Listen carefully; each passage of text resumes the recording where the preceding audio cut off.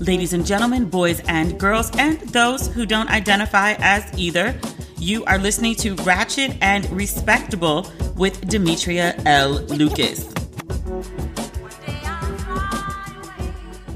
I'm going to give you a heads up. Today's podcast has next to no structure. I have a list of things that I want to talk about, but I'm also in a bad mood. I'm liable to say anything at this point. Let's start with how the day began. The day began absolutely wonderfully. I woke up early and I did my stretches and I put on the final episode of the Oprah show. I watched it over the weekend and I found it so inspirational. And I was like, you know what? I think I want to begin starting my day with something inspirational, have my coffee or my tea and just have a moment to just sit and think about what I want to accomplish for the day, as opposed to waking up, grabbing my phone and then going into 10 mode until I go to sleep 18 hours later. So I was like, you know what? Let's try a new process for the day. So I got up and I put on my Oprah and I had taken all these notes. And I'd watched this episode over the weekend and I'd taken so many notes. And I was I want to not just have these notes placed on this this wall I have in my house where I keep organizational charts of my meetings and when the ship dates are for various product launches or this other big project that I'm working on, due dates for that, other stuff or whatever. But I have this wall that I post all this information on. And then I also have quotes on there. And so I was I want these quotes to stick into my head until they become second nature to me. And I change my way of thinking into some of the things that Oprah said. And one of the things that she says, your life is speaking to you. What is it saying? There's another one that says, take risks. I'm sorry, that's not an Oprah quote. That's from Rebecca Pearson on This Is Us. But that's a good one too. But Oprah says, you are worthy because you are born and because you are here. Your being here, your being alive makes worthiness your birthright. You are enough. There's another one. She says, I wait and I listen for the guidance that is greater than my meager mind. The only time I've made mistakes is when I didn't listen. She says, your life is always speaking to you. She says also, this is the last one I'm going to quote for you. She says, each of you has your own platform. Mine is a stage in a studio. Yours is wherever you are. So this is just a small change that I'm making in my life. I have a list of things that I want to do differently, changes that I want to make. I believe in making change in small steps. I'm not a big radical change person. I mean, radical change over time, not radical change immediately. I don't want to shock my system. So this is one of the changes. Oddly enough, one of the other changes were I had this great idea when I was on hiatus. I wanted to change the podcast. And my idea was that I would make every Tuesday episode a respectable episode, and then every Friday would be the ratchet episode. So all the good Black news on Tuesday, all the uplifting stories, all of the Oprah-esque quotes or Rebecca Pearson-esque quotes, and we would have more of a not necessarily a life coaching session. I mean, I am a certified life coach, but I choose not to act in that capacity for various reasons. It's just not something I'm just in the season for right now. That's not the point. The point is, I had this idea. I was going to change the format of Ratchet and Respectable. I went to Leading Women Define. I was sitting with one of my friends, Latham. You know Latham the doula. Mama Glow Latham. You know her. Okay. So I was sitting there talking to Latham, and Latham's the sweetest person in the whole wide world. So I was telling Latham, I was yeah, so this is what I think I'm going to do for the podcast. And Latham was like, who asked for that? I said, what you mean, who asked for that? And I was this was just an idea that I had. I want to play with the format. She said, ain't nobody asked you to play with the format.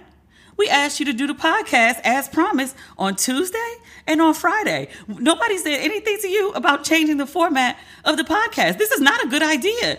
I was no, Latham, because, there's people who like the ratchet and there's people who like the respectable. And she was no. It's ratchet and respectable. I want it all together at once. I don't want it separate. She was very upset about it. And she was no.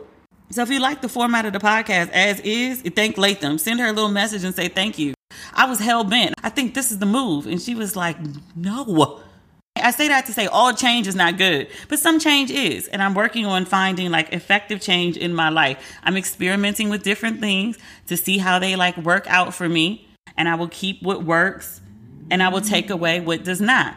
I'm going to not try to play with the podcast because I've mentioned it to several other people and the response is pretty much the same. They're all faithful listeners. And they were like, nobody asked for that shit. Just get it to me on Tuesday and Friday. I mean, Wednesday and Saturday is fine too. Just get me my podcast as I want it. Nobody asked for changes. And I was like, okay, all right, just bring it down to a 10.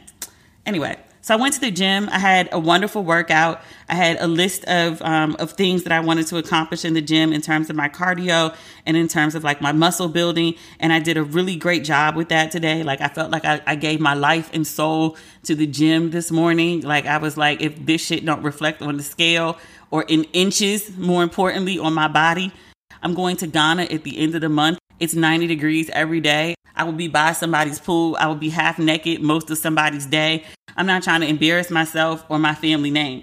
I don't really care what white people think, but I was like, I do care what other black people think. I don't want to be like an embarrassment to American blackness in front of like African blackness. So I'm doing what I can to pull myself together. I mean, for this Ghana trip and then overall in general. Like I told you, I was not at my best self. And I was like, I'm tired of just like being like, oh, well, I'm not at my best self.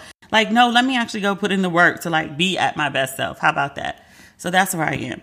But I got a call. I'm trying to temper how I share this. I got a call and it was like, Demetria, can you write this thing? It's the cover story I've been talking about. And if you've been listening to the podcast, you know, there's been an ongoing issue with the cover story. So like finding the time to write the cover story and get it in and then getting the edits back, which were pretty brutal.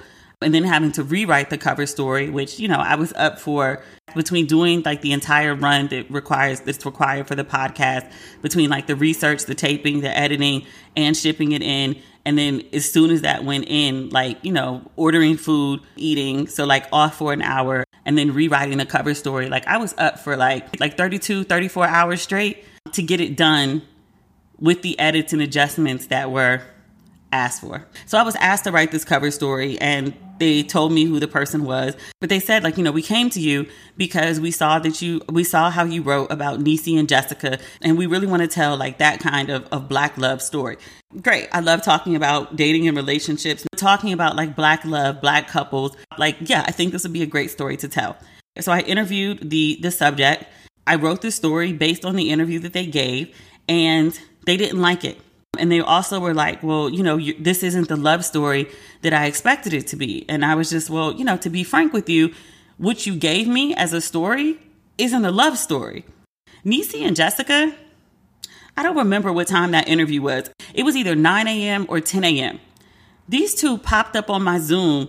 It was a big couch.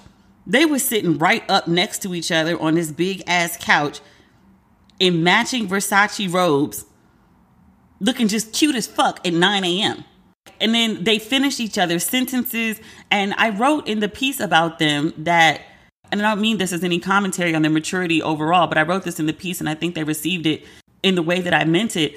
But they behave like teenagers in love. And I mean that to say that like people who have never had their heart broken before, like they just have this wide open kind of love and energy and interaction where they're just like fully free, fully open to whatever from each other. Like it's very rare to see it. And because it's so rare, it's something that's worth commenting on. And it's not to say that if you don't have that kind of like, you know, a teenage love, a wide open love, or exactly that kind of like mushy, all in, gaze in your eyes, finish each other's sentences kind of love, that your love story is not worthy, that it's not equal. But it's like, if it is that, then it's, you know, it's something worth writing that this is how they love. But if it's not, then it's just not. The subject was really upset and they were like, well, you know, this isn't how she wrote about Niecy and Jessica. And I was like, well, because you're not Niecy and Jessica. It doesn't mean your shit is wrong. You know, I talk about Steve and Marjorie all the time. I think there was an episode ago I talked about Will Packer and his wife, Mrs. Packer. Forgive me, I don't know her name. I mean, no disrespect, but I hope she finds it respectful that I called her Mrs. Packer. But I think they're fucking adorable. Like Niecy and Jessica are kind of like an attached at the hip kind of couple. And that's not a bad thing. That's what works for them. I don't get that impression from Mr. and Mrs. Packer. But when they come together, they look like they have a good ass time. Will gets on Instagram. He'll take a picture of his wife and be like, this woman is stalking me. She follows me everywhere. Sir, you'd be miserable if she wasn't there. It's exciting. I like that shit. Steve and Marjorie, their love is not Mr. and Mrs. Packer. It's also not Niecy and Jessica. It's an entirely different kind of thing. They have a whole different way of loving, and it doesn't make their loving wrong. It doesn't make their loving better or worse. It just makes it different in a way that they love and works for them. Steve be everywhere. Steve be working his ass off, but Steve also be real quick to be like, I gotta get home to my girl. Steve is in his 60s? Marjorie is a 55, 56-year-old woman. Steve talking about, I gotta get home to my girl. They got a different kind of love. That's not Niecy Jessica love. That's not Mr. and Mrs. Packer love. But it doesn't need to be. So I wrote about this subject and their love, and she was really upset. And she was just like, you're not capturing my love. And I was like, subject, I captured it. Maybe you don't like the reflection that I gave back to you of what you showed me. I don't think what you showed me was bad. But it's not Niecy, it's not Jessica, and it's not Mr. and Mrs. Packer, and it's not Steve and Marjorie, and it's not traditional, but it's yours, and it's working for you, and I don't see the freaking problem. So I sent in my version of the story, and the publication came back and said, they're not happy. And I was like, what do you want me to do with that? Like, I'm not writing for them. I'm writing for you because you're my editor and you contracted me. And I'm writing for the audience because, my job as a journalist is to, be a representative of the reader. I get access to the person, but my job is to ask the questions that the reader wants to know. Like, what would they ask if they had the opportunity to sit in front of, this person? So they were like, yeah, so-and-so, like they came back and they had like this list of changes that they wanted you to make. And, in terms of tone and add quotes and do this and do that. And I was like, like in 20 some odd years as a journalist, I've never been asked to make adjustments based on what the subject wants, unless I'm writing a press release. Because I used to do that too. That was a very lucrative thing when I was in my early 20s. I used to write the press releases for like new artists for like a bunch of record companies. That's how a lot of writers get their start and keep their rent paid in New York. So yeah, I did that. But I was like, this is not that. This is not a press release. Like, you hired me as a journalist. Like, I'm writing as a journalist. Again, I'll make all the edits you want as an editor. But I was like, I'm not writing to make the subject happy. And so I stay up and I do this like 34-hour stretch to get, the podcast done and to get this piece done. I turn it in, and it's like the first version, keep it 100, wasn't my best. On a tight deadline, had to get the shit in. Second version, when you knock it out the fucking park. I knocked it out the fucking park. Editor was like, I think it's amazing. Entertainment editor was like, I think it's amazing. And just for clarity, I'm not talking about Essence or Hollywood Reporter, because those are the places that I've written for most recently. So people would just naturally assume. I just want to take that off the table. It's neither one of them.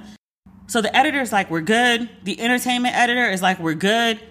For whatever reason, they choose to seek approval from the subject. That's a publication issue. I've never heard of it before, but it's something that happened. The subject hates it. And she was like, it's just not giving Black love. And they were like, yo, like, this is a really good story and it actually represents you in like a really great light. She was like, I hate it. So you know what they did to my story? They scrapped it. They scrapped my story.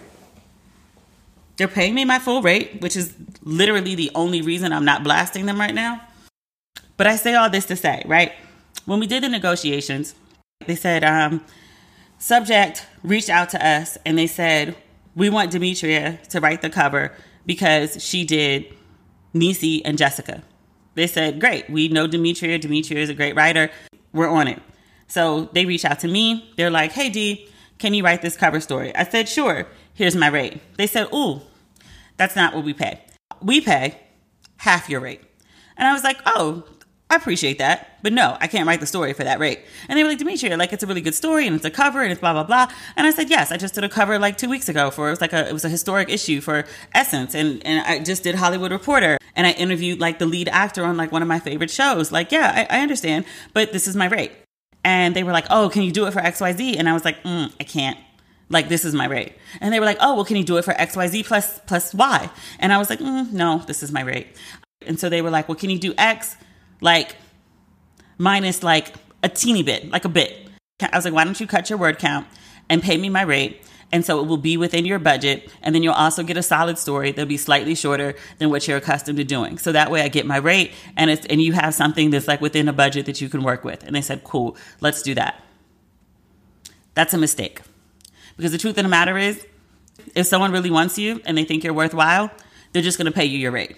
And if they can't afford you, then they just can't. And that's it. So I feel like when all of these things come to a head, it's like they felt like I was being paid too much and I felt like I wasn't being paid enough. And then like you got this artist in the middle who's like, this isn't what I want, blah, blah, blah. And then it just becomes a headache all the way around.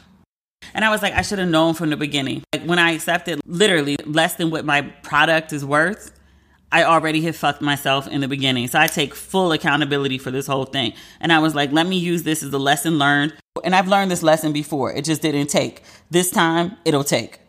But I'm like annoyed because I was like, yo, like I worked my ass off to write this shit. Like I really wanted to go out for Oscar weekend and I didn't because I was like stuck in the house writing this piece.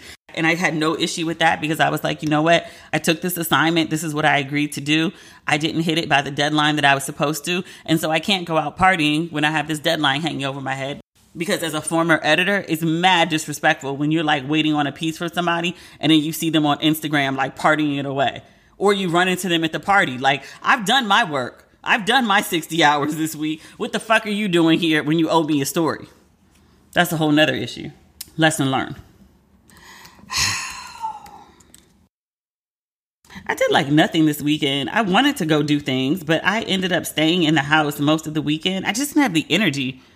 I don't know what's up with me, but I was just like, I just kind of want to chill. I kind of want to don't do shit. So I didn't because I can.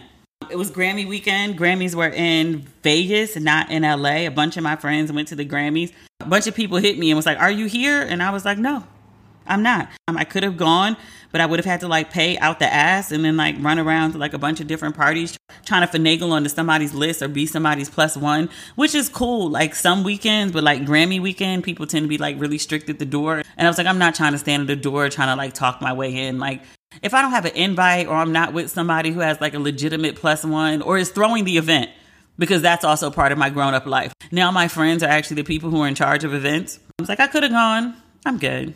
I don't even work with music like that anyway. I'm far more TV film. So yeah, it looked like a good ass time. While we're on the subject, congratulations to the Jasmine. She won her first Grammy for Hotels. I love Jasmine Sullivan. She looks so pretty. She had this beautiful black and white. It looked like leather. Black and white suits are having a moment. Tamron. I call her Tam Tam in my head. Tamron Hall had on this beautiful black and white suit the other day. It was so gorgeous. So gorgeous that I like randomly posted it in my Instagram stories. Because sometimes you just got to like give people their goddamn. She looked amazing. But Jasmine Sullivan also looked amazing while she was accepting her Grammy. She looked absolutely beautiful. But I'm like, okay, so now that Jasmine has like her Grammy, like with haste, can we get her on like, it doesn't have to be like the observatory because Adele already did that, but can we get her on like, you know, some big outside concert with like the sun setting in the background? Can she have her very big moment to like stand in a gown and look very, very beautiful and sing her songs? Like she has enough of a catalog. Jasmine Sullivan has like a good solid like 10 to 12 songs that she could sing for us. That are like good songs, not like even filler shit, but like good songs. But I was like, I'm waiting patiently on like my Jasmine Sullivan live moment. Thank you. Kindly, with haste. I want my full Jasmine Sullivan moment. Thank you. I saw Silk Sonic. They won a Grammy, which is unsurprising to me because they're fucking amazing. I don't know who else won Grammys. I didn't watch. I didn't care. I saw SZA. SZA won a Grammy. I think she won it with somebody else. Was it Doja Cat? I saw SZA going to the stage on crutches.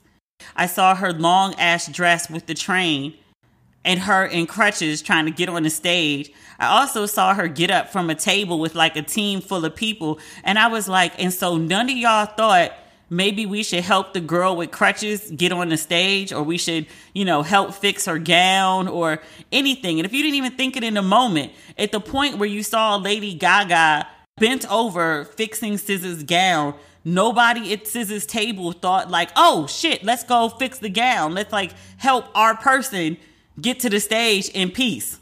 Not so much.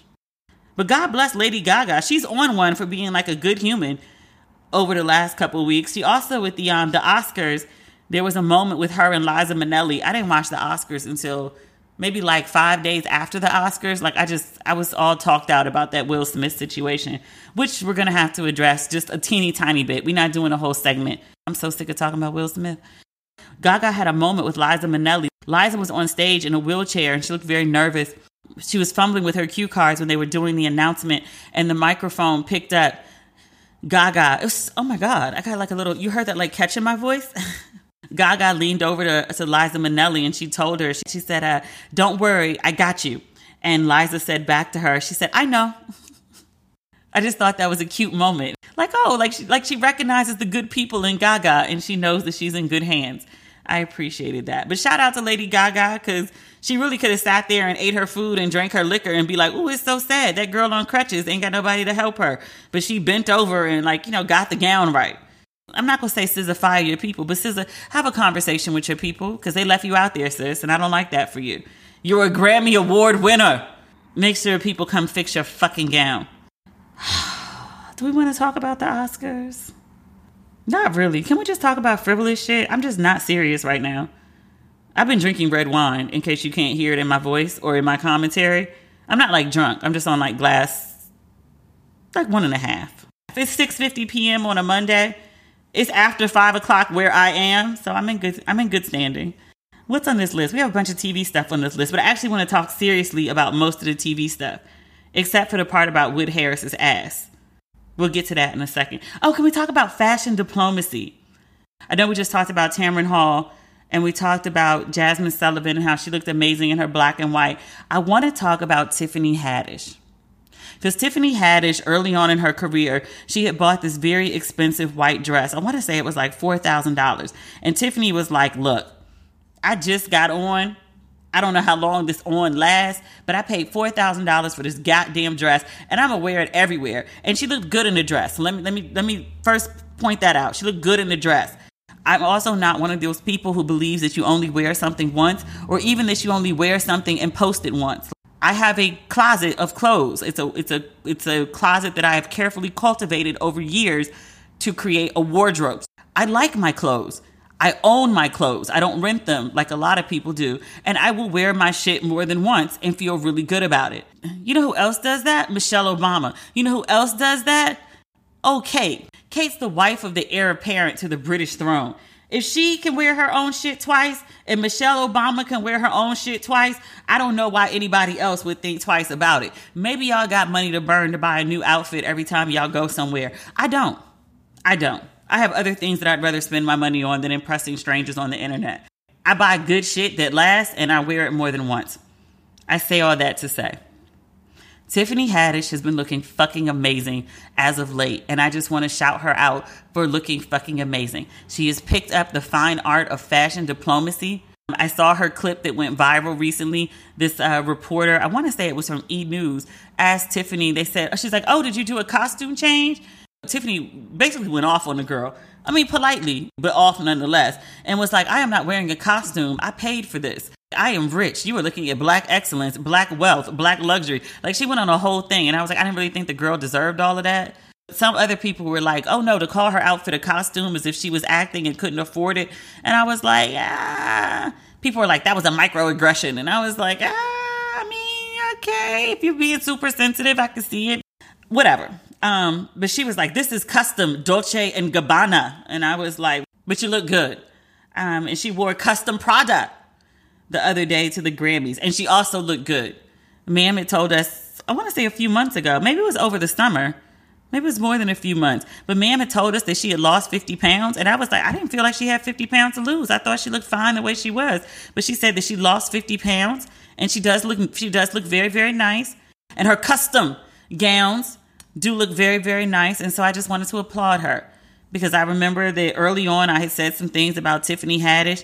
And it wasn't necessarily the way she was dressed. It was when she, I want to say maybe it was like her first Oscars. And she was like a huge celeb. It was right after Girls Trip. Everyone knew who she was and was really excited about her. And she saw Meryl Streep and she got so excited in her beautiful Oscar gown on a carpet that she very much deserved to be on because she was in a movie that had grossed over $100 million.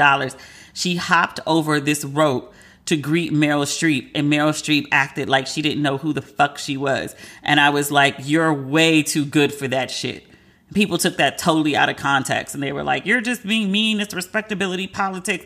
And I was like, no. Had she done that shit for Oprah Had she done that shit for like Gladys Knight or Patti LaBelle or Viola Davis or like, I don't know, Angela Bassett, I don't know, Cicely Tyson, who was alive at the time, I wouldn't have had shit to say about it. But I was like, you hopping over a fucking rope for Meryl Streep? And Meryl Streep is an amazing actress. She's also a blonde white woman, and she doesn't need to be hopped over a rope for. Just say hi. Hi, Meryl. Y'all on equal footing. She got an invite to the Oscars. You got an invite to the Oscars. She has a couple Oscars. You'll get one. Tiffany plays a lot of joke roles. But Tiffany, I think, is someone who, in time, when she's ready for it, can zero in on because comedy is really like a fine line between like, it's like comedy and tragedy. When Tiffy's ready, because I'm treating her like she family now. When Tiffy's ready, Tiffy will cross over into the tragedy side of things, and she'll do drama very, very well, I believe. Some of our best dramatic actors began their careers as comedians. Whoopi Goldberg, Celie, Color Purple. That was her first role. She was a whole comedian before she did Celie. Tom Hanks, comedian. Marlon fucking Wayans. I'm about to give a huge spoiler away. Sorry, it's been over a week. In Bel-Air, as Will's daddy? Marlon, bruh. You went from white chicks to that? I mean, not really, because he also was like the abusive husband in the Aretha Franklin movie with Jennifer Hudson. Ted was up there with Ike Turner. Look, Marlon gonna have to stop playing these abusive men roles so well. Because he showed up on Bel-Air looking a hot-ass mess, like he was down bad. And I was like, yo, is Marlon Wayans all right? Like, I know he's acting, but you know, sometimes people just jump so far into the character. You're like, bruh, is this how you living right now? Are you on hard times in real life? Because you look on hard times, sir. He played the hell out of that role. To the point that I was really like, Marlon Wayans is a deadbeat dad who's been in prison for the last 10 years. He played the hell out of that role. But I was like, Marlon got one more high-profile role as an ain't shit degenerate dude before we really start thinking something's wrong with Marlon Wayans. The same way we look at Michael Ealy and be like, something wrong with that boy. Now, he's a very attractive man, but when you see Michael Ealy, same with Bel-Air, right? As soon as Michael Ealy came on the scene, we didn't know nothing about the storyline or where it was going. Everybody was like, oh, stay away. Because when we see Michael Ealy, because of the roles that he has played over like 2 decades, when we see Michael Ealy, we automatically assume it's some shenanigans about to occur. You gonna try to kill somebody? You try to dangle them kids out the window? In that other movie, you was hiding under that lady's bed because you was a stalker and a killer? Or you gonna be some kind of hoe? Were you trying to break up somebody's happy marriage? As soon as we see Michael Ealy walk into a scene, we already start thinking the worst. That's gonna happen to Marlon too. I told this story on Instagram earlier today. Omari Hardwick almost cursed me out. I asked people, I said, did I tell you the Omari Hardwick story with the patty pie? And they were like, no, you didn't tell us this story. It happened in 2018, and that's the year before I started the podcast. That's why. One year at Essence Festival, I was charged with interviewing a bunch of celebrities for Essence. I was going to be one of the celebrity interviewers for Essence.com. There were so many celebs available at the time that the entertainment editor was running one set of interviews, and then I was handling another set of interviews. One of the people I was charged with handling was Omari Hardwick, who was on Power at the time. So like, you know, huge star. Our day got thrown off because I was also doing this activation for Walmart where I had to interview Patti LaBelle about the patty pies. And I wasn't fucking up an interview with Patti LaBelle. So say Patti LaBelle was scheduled for like 3 o'clock. Patti LaBelle, maybe like 15 minutes before the interview is supposed to start, says that she's not feeling so good. She's had a very long day and she'd been out on like the Walmart stage for like most of the day. And she says she needs like 45 minutes to lay it down and recharge. What we going to do? We're going to tell Patti LaBelle, like, either figure it out or we're not going to do it? Because Patti LaBelle would be very much like, well, we're not going to do it and get the fuck on. So we're like, oh, okay, well, 45 minutes delay, we'll figure it out. We'll figure it out for Patti LaBelle. So we're trying to reschedule Omari Hardwick. And we explained to Omari Hardwick, so like, here's the issue. It's not that Patti LaBelle is more important than you. Patti LaBelle is like a woman of a certain age. She is a living legend. She just pushed the interview, which is throwing everybody's timeline off. So can you come in early or can you come in after? And can you meet us in room A? Omari's people say, we understand. Patti's situation, we understand. Much respect to Patti, no issues. We can meet you in room A at XYZ time. Okay. Patti interview happens. Once Patty gets her 45 minutes, Patty shows up ready to work. The thing was supposed to take 30 minutes to shoot because we thought we needed to do several takes. Patty came on, ultimate professional. We shoot it in 15. We're all good to go. We go to room A to set up for the Omari interview. Somebody else is in room A. Shit. We got to move it to somewhere else. The other room that's available, because we got backups just in case stuff like this happens, is room B. Room B is on the other side of the convention center.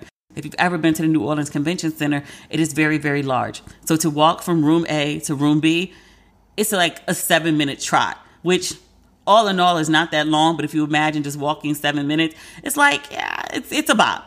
So Omari's people get there. Omari's people are unhappy. Omari's like, I already, agreed to do this interview at a later time, and I have plans, and I had this, and I had that. Now you got me going from here to there, blah, blah, blah. And I get it. We keep making changes, and even though we've explained the changes and the reasons behind them, maybe it's coming off unprofessional because all these changes are happening. But it's like, sir, we are here. We are ready. We are on time. We just need you to move from this one room to the other room. He's having a fit.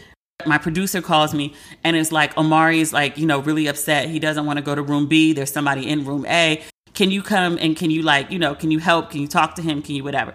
So I run out. I'm in heels, by the way. I run out to where Omari is in room A. So I do my 7-minute brisk walk to where Omari is, which by the way, he could have been to me by then, but he's still in room A. I'm like, Omari, I'm so sorry for this, for this back and forth. I respect your time. I respect that, we made several changes and, this is what you planned for, but, we really, really want you. And this is, this is the interview that we really want to do. You're doing us a gigantic favor. Can you do this interview for us? It would really mean so much. But he was like, all day I've been working and I've done this and I've done that. And I came to New Orleans and I can't even enjoy it. And I'm here and I'm there and I'm this and I'm that. And I was like, you know what? Have you had some patty pie? And he said, who has patty pie? And I said, we have a bunch of patty pie. Do you want some patty pie? We just interviewed Patti LaBelle and we have a bunch of pie. And he says, my grandmother, today is her birthday. And he said, I'm not with my grandmother. He said, I wanted to be with my grandmother on her birthday, but I came here because I got to work and I got to do that. And he said, my grandmother, she makes this beautiful sweet potato pie. And I wish I was there with my grandmother. And I said, well, it's not your grandmother's pie, but maybe, you can have this patty pie and you can call your grandmother and maybe she can eat the pie and you can eat the pie. It'll be like a grandmother, grandson bonding. Y'all not together, so it's like you are. And he was like, okay. He said, where's the pie? And I said, well, the pie is in room B. He said, the pie is in room B? I said, the pie is in room B. He said, okay, let's go get the pie. So we walked to room B. He walked in. He said, where's the pie? I said, here's the pie. It was my pie. I gave him my pie. I said, here's the pie. And he said, this looked good. He opened it. He smelled it. He said, oh, this looked good. It smelled good. And I said, yeah, I heard it's really good. I've never had the patty pie. And he's like, oh yeah, the patty, this is good pie. This is good pie. I said, okay, all right. You've had it. I haven't. I've never had the pie. This is my pie. Okay, whatever. So we sit down and Omari has the pie on his lap. And I said, Omari, I said, did you want to give the pie to one of your people so they can hold the pie during the interview? And he said, no, I just put it on this table right here so it stays with me. Okay. Put the pie on the table. He said, yeah, I'm going to put the pie on the table so it stays with me. I said, okay. So he put the pie right on the table next to him. So it was within arm's reach. Him and the pie. The pie was right there. Could nobody take that pie from him? So we had a nice conversation. It started off well. We talked about power. We talked about some of his other projects. We talked about what was next. We talked about the things he likes to do, the hobbies he likes to do off camera. We had a wonderful conversation. It was going really well. And I said, Omari, let me ask you something. You are a very lovely man. And I said, why don't you ever play lovely man characters? And he said, what do you mean? I said, Omari, you play a lot of characters. They like to cheat. You don't really play a lot of upstanding black men characters. He damn near flipped on me. And he was like, I played this, and I played this, and I played this. He said, people only want to focus on the negative when it comes to the black man. And I was like, oh shit.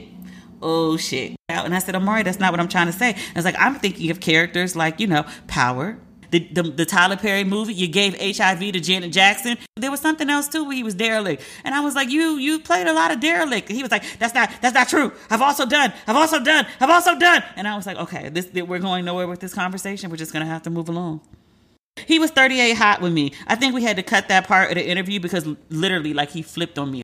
And not at all that I thought he was going to become violent. It wasn't any sorts of ways, anything like that. But he was visibly and audibly angry at the suggestion that he plays a bunch of like cheating ass men. And I was like, bro, your most famous role is Power, and you were a cheating ass man for, that was like the crux of the show, is like you started cheating with like the Latina chick who died for you, my dude. Yeah. So we finished the interview, and then afterward he hugged me like he just hadn't like fucking yelled at me. I want to say like he opened his arms and I went into him for the hug, because he wasn't moving away from that pie. And then after like I left, he picked up the pie and was like holding it to his chest and was like, I'm going to go call my grandma. And I was like, you know what? Wish your grandma a happy birthday for me. Like, happy birthday, grandma. There's a man by the name of Channing Crowder. I have never heard his name before. I saw him listed as an ex-NFL player. He was on a recent podcast episode. There's video of him that has since gone viral. And he has this issue, like many other people, I've never heard a woman really complain about it, with Russell Wilson and his wife of 6 goddamn years, Ciara. These people have been married for 6 years and have created 2 human lives together. They have had no public scandal. In fact, anytime you see them in public, they look absolutely delightful and wonderfully in love. There's been no, not even rumor, hint, or suggestion of marital strife. And for some reason, men especially, they're offended by Ciara being with Russell. And so Channing Crowder, let me go play the audio for you, because I would repeat it and he'd be like, no one said that. No one gives that much of a fuck. Au contraire. Let's go pull it up. Yeah, if Russell ain't had that bread, Ciara ain't gonna be with him. Russell Square. Russell Square. Ciara had she has a good situation, but you don't leave Future and get with Russell Wilson. The thing is, I think that's what you don't leave Future and get with Russell Wilson. Like, it's a type. Listen, everybody got a type. Yeah, that's true. Everybody has a type. You gonna leave Future and get with Russell Wilson? He's so goddamn square, and I love him on the field. He's a square. Channing. He's a king square. Channing, you go from this level of toxicity, you just want something stable. You want the guy that was sitting with that girl with that big old mouth at the draft that was laughing, and you knew she deserved to be with him. Goofball? Yeah, you want that guy. You want to get with goofballs. I saw that clip on Baller Alert. You know what? I've talked about Russell and Ciara on so many occasions. I had a big viral moment talking about Russell and Ciara a couple years ago. And my commentary was like, about what I would say now. I was like, I don't understand why men are so adamant to think that women don't want a Russell Wilson. He's an attractive, wide man. He's easy on the eye. Just start there, right? You have a conversation with him, and he seems like he has some brains and some sense. That I can recall, I haven't heard anything come out of Russell Wilson's mouth where I'm just like, oh, he's a fucking airhead, or he's a fucking idiot, or he's like a sexist, raging misogynist. He publicly praises his wife. He likes to hang out with his children. He likes to do his sport to the best of his ability. I'm like, what is the problem?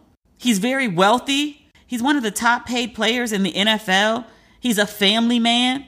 I don't understand why men think women wouldn't be attracted to a Russell. Dating a Future is exactly what makes you want to go to a Russell. If you date someone who's nonstop conflict and drama, you end up having a kid with them in which there's just more nonstop conflict and drama. And you're just like, you know what? I got a whole kid right now. I can't be on this run the streets, do dumb shit, be involved with drama and conflict and insecurity and instability nonstop. I can't live like this. I need something better. If not for me, for this small human that I've created, because this ain't it. Everything about Future is why somebody would go find a Russell. It's like you've seen the devil up close and you like, oh no, I got to go find something else from this. I can't live like this. I got to find the opposite of this. Ain't that what Russell is? We've seen 2 people do it. What's my fave? My fave, Lori. She didn't get caught up like Ciara. She got out of that with no baby. God bless her. And then she went and got with a quote and unquote square like Michael B. Jordan. I'm like, I'm really confused about how anybody ends up in like fucking relationships sometimes. I really am. Because I'm like, the men that women like, that women admire and look at and be like, that would be great husband material. That's somebody that would be good to like be a father to my children and build a home and build like a long lasting life with. Somebody I could put in like a good 50, 60 year run with. Like when you think of that person, you don't think of fucking Future. Like you think of like he'd be great to fuck. Nobody thinks about building a life with Future. Even if you have a kid with Future, nobody's thinking about building a life with Future. You think about the child support check you could get off Future. You might think about the come up you could get, but build a life? Nothing about Future says build a life. So I'm really concerned for women and what they're supposed to do, because it's like the men that we admire and that we look at and say, wow, you would make an excellent partner. They're the men that men don't respect or want to be. So like, what the fuck? I also think it's really weird. It's like we make this allowance for men, and not even until a certain age, like all their lives. People just dismiss men's dalliances. You can sow your royal oats like literally for your entire life and never settle down. And people just call you a bachelor. You go from bachelor to zaddy to sugar daddy to whatever. There's all sorts of cutesy names that make allowances for men who just want to like, you know, basically like fuck with no commitment their entire lives, right?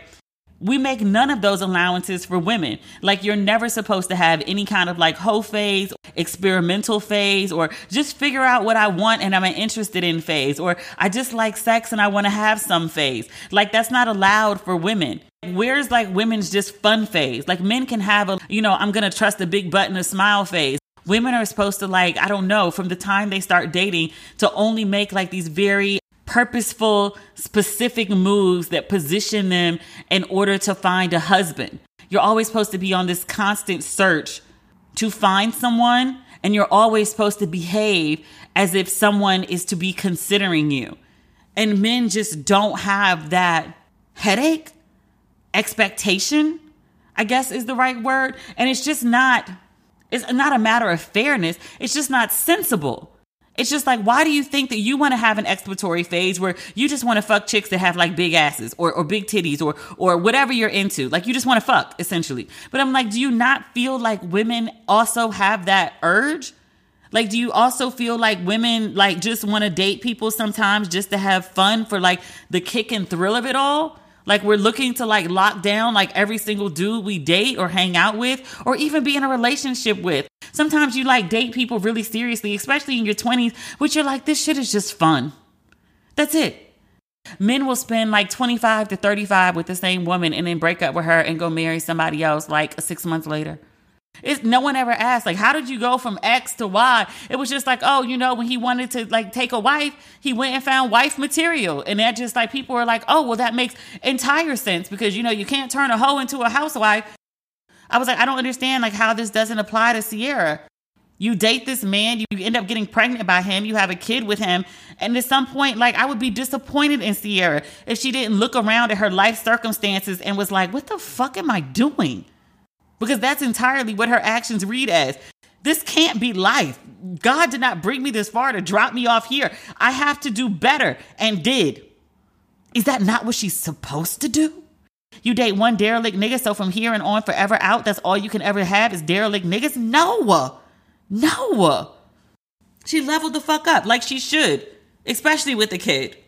I don't understand why that bothers men so much, like why that's considered like such a great offense. And that's the other part. This dude is like running his mouth about like Ciara and Russell. This dude was like, you heard the clip. He was like passionately upset about it. Who is this nigga?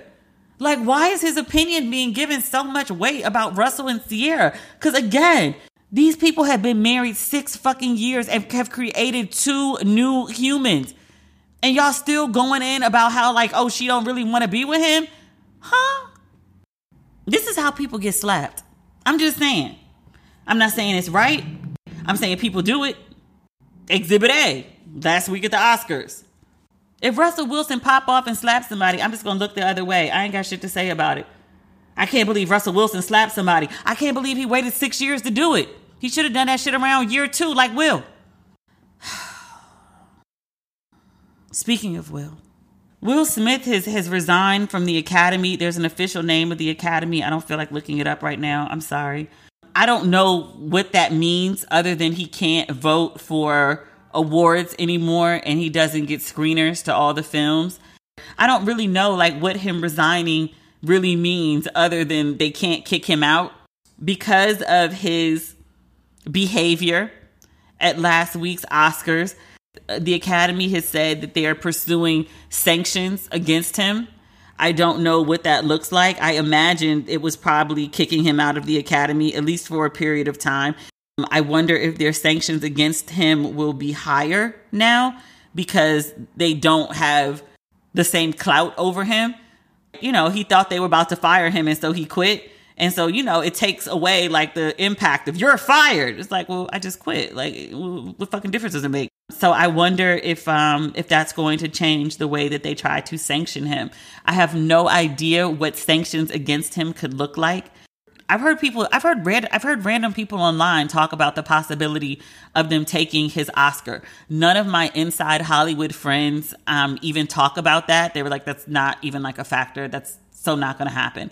The Oscar was earned fair and square. And if they take Will Smith's Oscar, then they get called onto the carpet of, well, you got to go back and take like Harvey Weinstein's Oscar and then Roman Polanski's Oscar and then maybe Woody Allen's Oscar. So like maybe they'll ban him from the Oscars for a few years. I think that's fair. Even in my commentary of Will Smith, I've been very blatant in saying like you can't just say reckless shit to people and expect not to get punched in your mouth. Is it the right thing to do? Absolutely not. Absolutely not. Is it something that's likely to occur? Absolutely yes. Absolutely yes. Still no word from Chris Rock. At the time of recording, he may say something anytime now. He's currently on tour. We talked about what he said last week in Boston. I saw that he's been hanging out in Boston. There was a picture of him that went viral. He went to the movies by himself and someone took a picture with him. And people were like, oh, he looks so sad. He looks so lonely. He's going to the movies by himself. I would have gone with you, Chris Rock. I don't think it's that serious. I think the grown-ass man just wanted to go to the movies and watch a movie. Going to the movies alone doesn't mean you're lonely. It just means you're going to the movies alone. It doesn't mean there's no one to go with you. It means you may not have called anyone because you didn't want anyone to go. You just want to go to the goddamn movies and eat your popcorn. That's all it means. People are like, oh, he looks sad. He looked like somebody who got ran up on by a fan and really didn't feel like taking a picture, but took one anyway. That's what he looked like. People just be reading all sorts of shit. You know, and I did find amusing. Chris Rock, before he got slapped by Will Smith, Chris Rock was set to announce the documentaries that were up for Oscars. And the one that won was Summer of Soul, which was a documentary done by Questlove and what Chris Rock referred to as, I want to say, 4 white guys. Questlove is the celebrity attachment to the documentary, which made everybody pay attention to it. But there were other people. 3 of them were white guys, and one of them was an Indian American producer named Joseph Patel.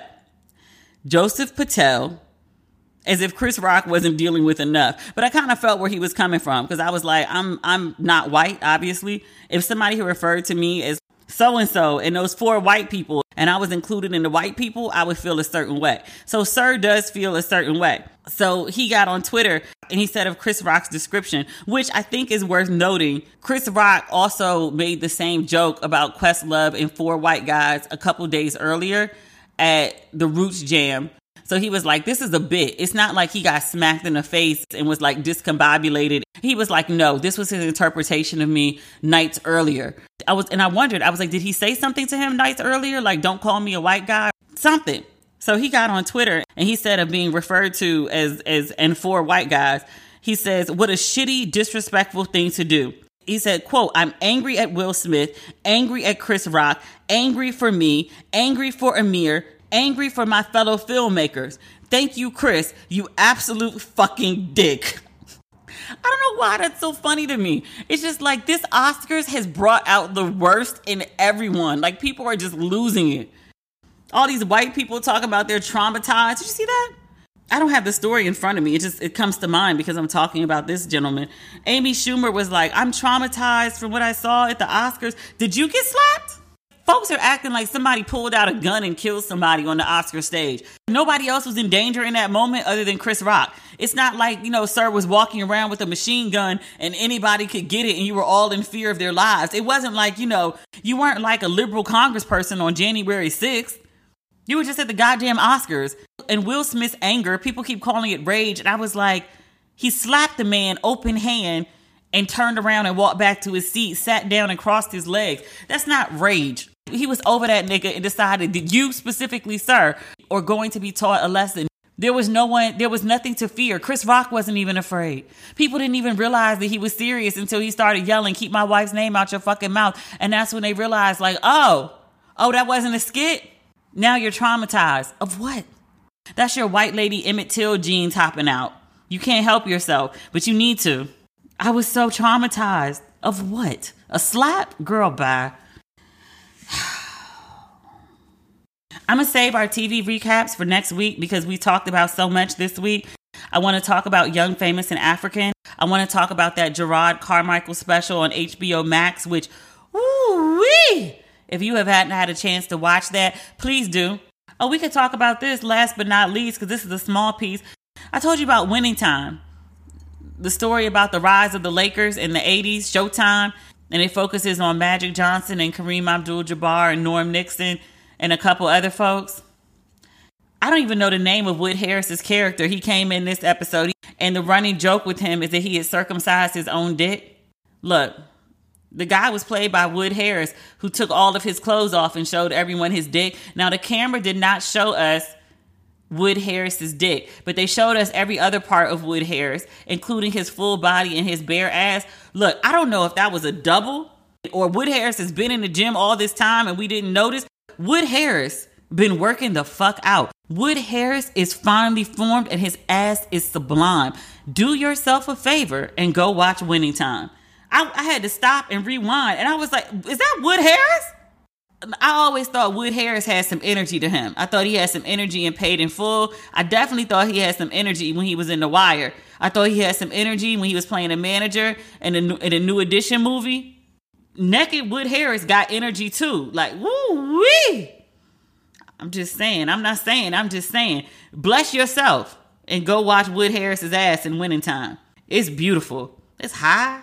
It's a work of art. Firm. Finely formed. Amen. All right. We have not covered everything, but we have covered some things. We will cover some more things when we get back on Friday. Until such time, if you have not picked up your merchandise for Ratchet and Respectable, please do. Please support the podcast. I greatly appreciate it when you do. You can find merchandise on DemetriaLLucas.com. We have tees, we have sweats, we have hoodies, we have mugs, we have many things. So pick a thing, order a thing, and I will send you a thing. Okay? We will talk again on Friday. Bye.